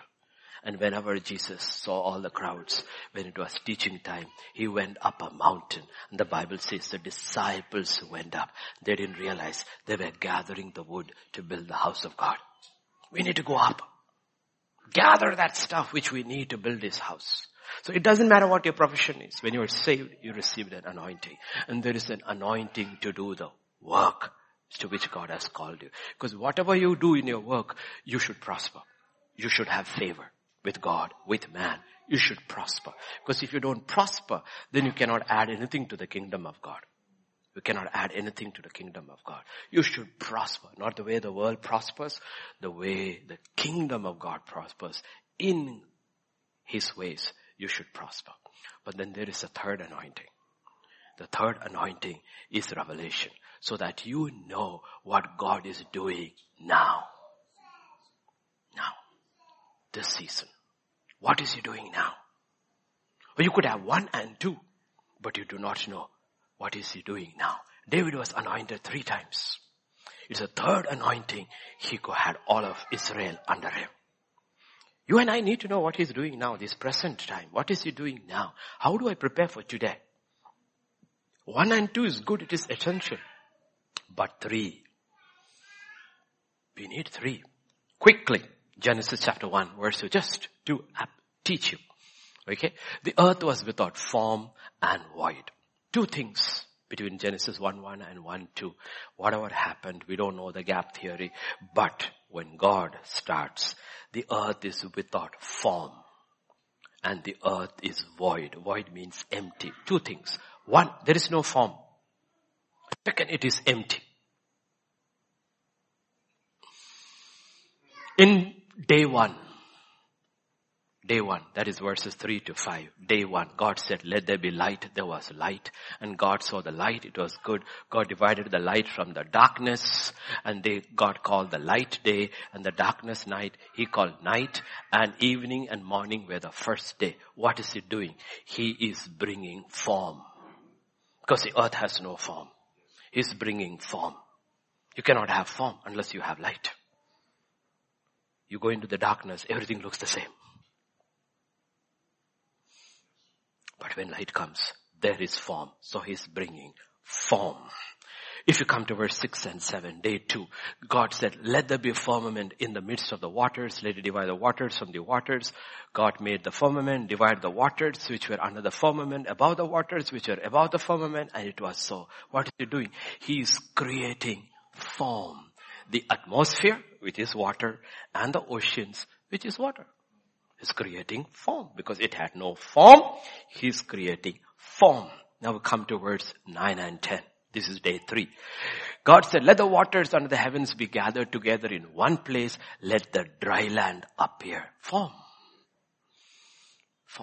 But He also did something on the 10th day. He called the dry land, earth, and the gathering together of the waters. He called the seas, and God saw that it was good.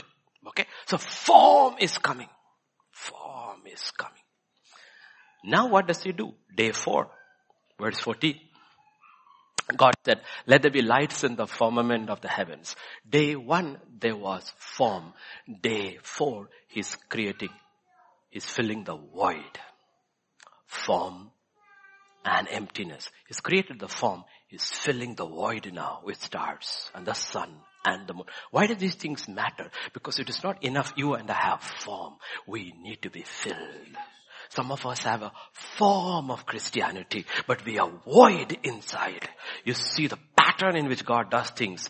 He creates form and then He fills the void. He creates form, He fills the void. Go to the next one. That is verse 20 and 21, day 5. 20. Then let the waters abound with an abundance of living creatures. Let the birds fly above the earth across the face of the firmament of the heavens. What is He doing? He's filling the void. Form has come, but He's filling the void. It's no longer empty. Go to the next one. And verse 24, day 6 for the land. God created earth, bring forth living creature according to its kinds, cattle, creeping things, beasts of the earth each. If you look, there was only one slight difference, that in day 4 when the land was created, He allowed the plants to grow so that when the beasts come, they have plants to eat. So there is always order in which God does. Form, void. Form, void. Now let's go to Revelation 8 and verse 7. Judgment has begun. God has always used natural things to cause judgment. The first judgment was by water. Next judgment will be stages of fire. The first angel sounded, and hail and fire followed, mingled with blood, and they were thrown into the earth. And the third of the trees were burned up, and all green grass was burned up. The first fire takes off what was first created to fill the void, the trees and the plants. Order is being followed in Genesis 1 and in the book of Revelation. Same order is going. What happens? The first angel sound. What came? Hail, fire, mingled with blood. How is that possible? Nobody in any generation had any clue what was happening except our generation. Because knowledge has come. You go back and study on it, what happens when you have a CME emission from the sun. Last time in 2012, we missed it only by 1 week. If the earth had been slow by 1 week, we would all been fried. We missed it by 1 week. So what happens? This is NASA. This is not man. This is not God. But God's word is far ahead of NASA. You know what happens when that plasma thing that comes in, first it takes the atmosphere off. Once the atmosphere off, the temperature of the earth reverts to minus 150. Everything in the atmosphere freezes. Then comes the fire. So you have hail and fire. And at that point, there might be at least 50,000, 1 lakh planes and birds. Everything is dies. So you have hail, fire, and blood coming at the same time. And only in our generation we could have known it because knowledge hadn't come that far.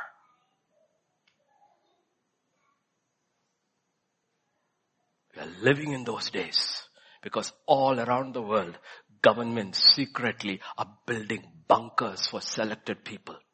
There is in Norway or Sweden, there is deep within the mountain, seeds are frozen and kept because they know end is coming. And when end is over, selected people who survive can start all over again. But they don't realize that's not how it is going to end. They know it's coming. The question is, do we know it's coming? Verses 8 and 9. Second angel saw something like a great mountain burning with fire was thrown into the sea, and 1/3 of the sea became blood, and 1/3 of the living creatures in the sea died, and 1/3 of the ships were destroyed. It's same order. If you go on the Genesis order, it is following the same order. All the things in the sea. 1/3 is dying. If you read prophetically, after the first fire is over, 1/3 is died. Fire is over. You read the rest of scripture, you will see the Americas are gone. There's no America. It's gone. In America, South and North America consists of 1/3 of the human population. It's gone. Because they are no longer in prophecy. God is dealing with nations after nations. These are real things in the Bible because there is order in God's kingdom. What is this? Nobody is very sure. It looks like a mountain that just fell down. Now think about that. 2 weeks back, there was a volcanic eruption at Tonga. It was a huge volcano that erupted. The satellite pictures of the volcano going up through the water and the ashes is unbelievable. They said it's more than 100,000 Hiroshima and atom bombs. That is just one of the small ones. So scientists now believe there's one of those super volcanoes under the sea is going to explode. The whole thing is going to come up and it's going to come down and most of the sea animals will be killed. Well, it was written. Don't worry. You discover on the way. Right before our eyes because it happened last week. Check the satellite pictures. It's unbelievable. You wouldn't believe this mountain exploded under the sea. It doesn't look like that. The whole thing goes up. It's coming. And 8, 10 and 11, that is day 6. And the third angel sounded. A great star fell from the heaven, burning like a torch, fell on 1/3 of the rivers and the springs of water. This is on land. What happens? And the name of the star is wormwood. 1/3 of the waters became wormwood and many men died from the water. So it is coming. Why is all these things important? Because those who have ears, let them hear. The signs are before us. They are preparing walls, bunkers to escape. We prepare for rapture to go before it happens. The prepared church goes before any of these things happen. Because nobody will survive this. Nobody will survive this. Nobody's going to survive this. Very little will come out of it. And then Jesus comes. So understand these things are real. How far ahead the Word of God is. Or science is discovering stuff which is written in the Word of God. And this is how it will happen. It will happen. So you don't have to worry about the fire coming from heaven. You have to worry about the fire that is not in your heart. Because fire puts out fire. That is why we need to ask Lord. And Jesus said, you know what? The generation that will survive, he said very clearly, the one who comes after me, he shall baptize you with the Holy Spirit and fire. He shall baptize you with the Holy Spirit and fire. And say, Lord, I want that. I want consistency in my life. Not on and off or like a ECG. I want consistency. I want to be on fire for you all the time. I want that zeal for you, Lord. I want to be consistent in my walk. I want that key, Lord. I want the fear of God. Give me the fear of God. Open up, Lord, the things that are hidden in your body, in your word. It is hidden, but it will be revealed. It's the glory of God to hide a thing, but it's the honor of kings to find it. And we look through this and we say, wow, it's all there.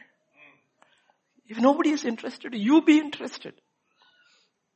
And you're not scared. You're not afraid. You're not afraid. And that's the last thing. After everything, like wonderful Timothy, young Timothy, is God, true faith, true everything, passed down everything, but fearful man. And one thing I see in the Christians of this generation, they are very fearful. Very fearful. They don't have the fear of God, but they are very fearful. Therefore, they do nothing. They never take risks. Very fearful. You cannot. God did not give it, therefore don't take it. The fearful will go nowhere. Yes, we all began fearfully, but you cannot end there. You have to end up like Gideon. Fearless. Man was so fearful, was hiding in a winepress, says the sword of the Lord and the sword of Gideon, come follow me. Just 300 men armed with nothing. Fearless. So these pictures are put over there. There are fearful people in the church.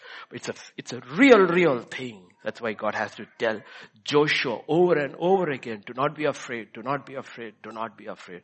Because yes, the nations ahead of you are stronger and there are giants, but don't be afraid. If you are afraid, you possess nothing.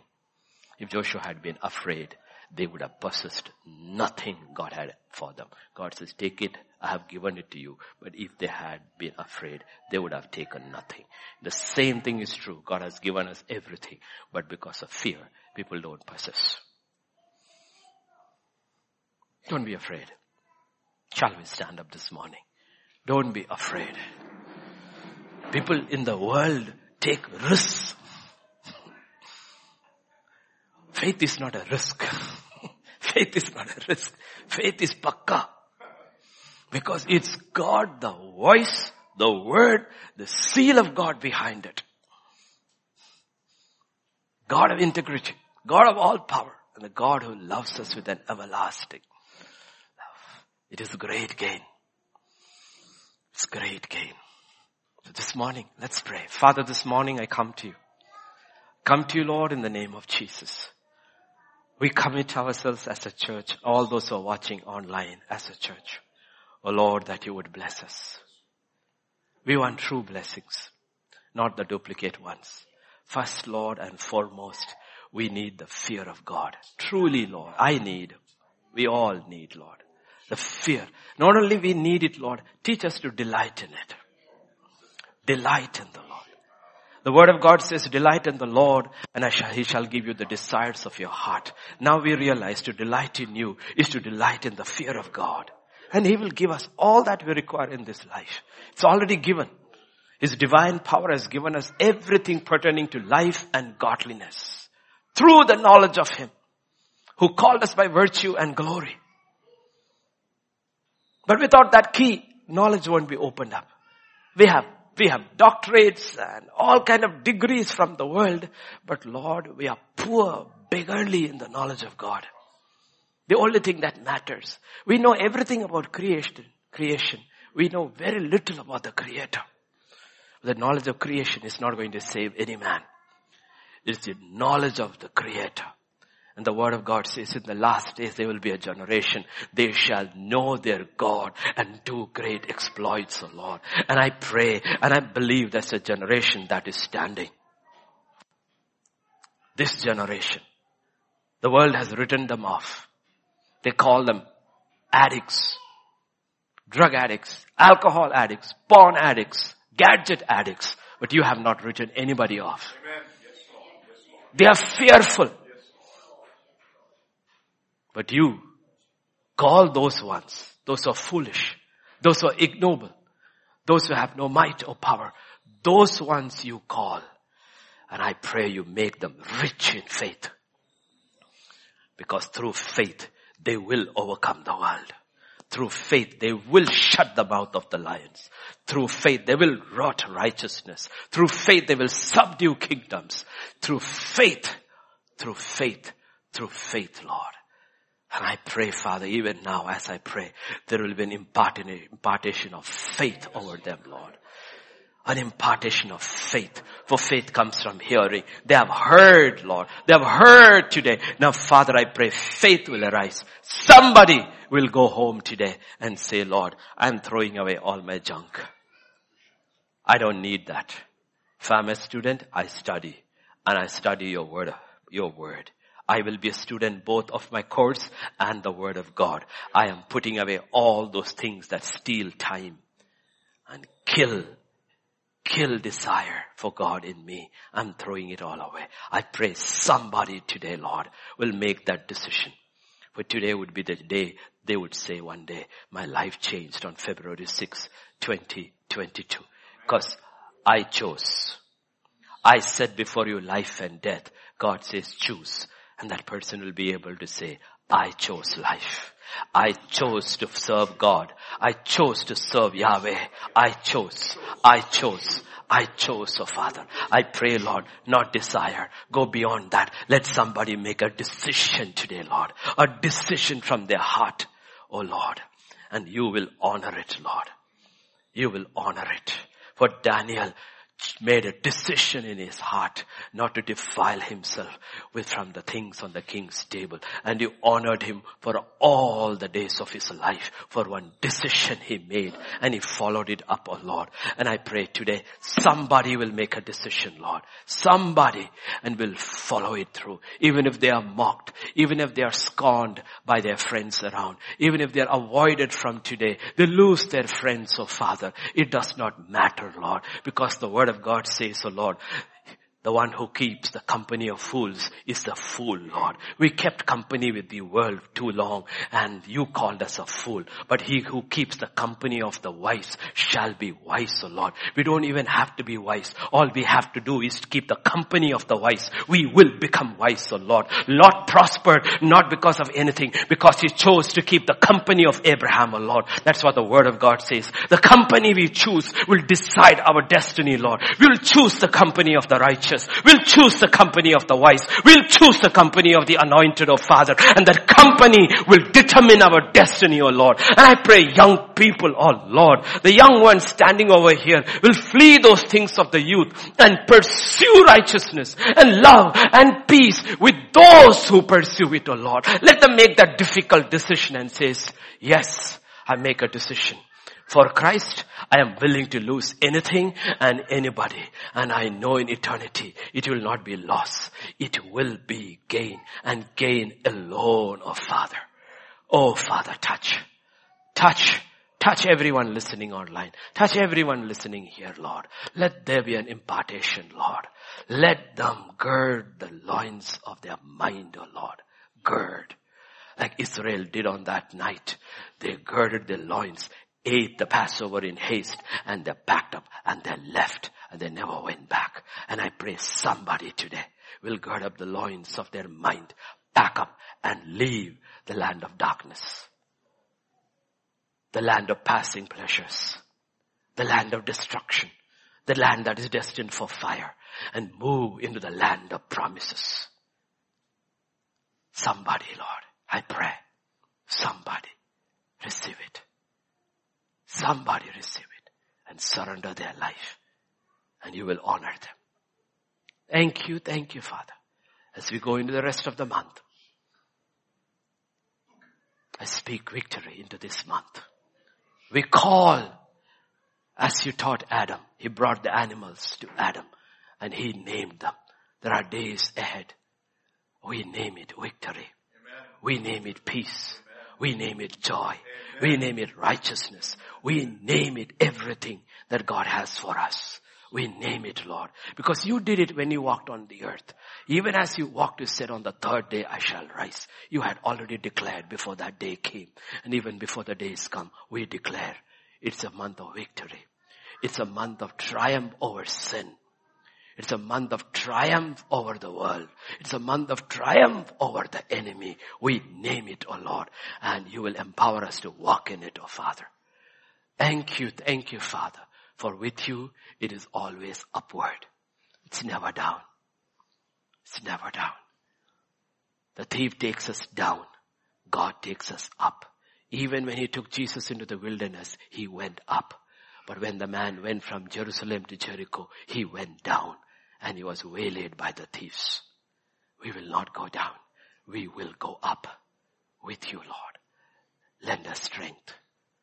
Let the wind be behind us. Give us speed. Help us to recover time and restore us. Your promise stands and we stand on your promise. Thank you, Father. Bless your people. Keep your people. Go before your people. For in Jesus' name I pray. Amen. May the grace of our Lord Jesus Christ, the love of the Father, and the fellowship of the Holy Spirit rest and abide with each one of us. Amen and amen. Amen.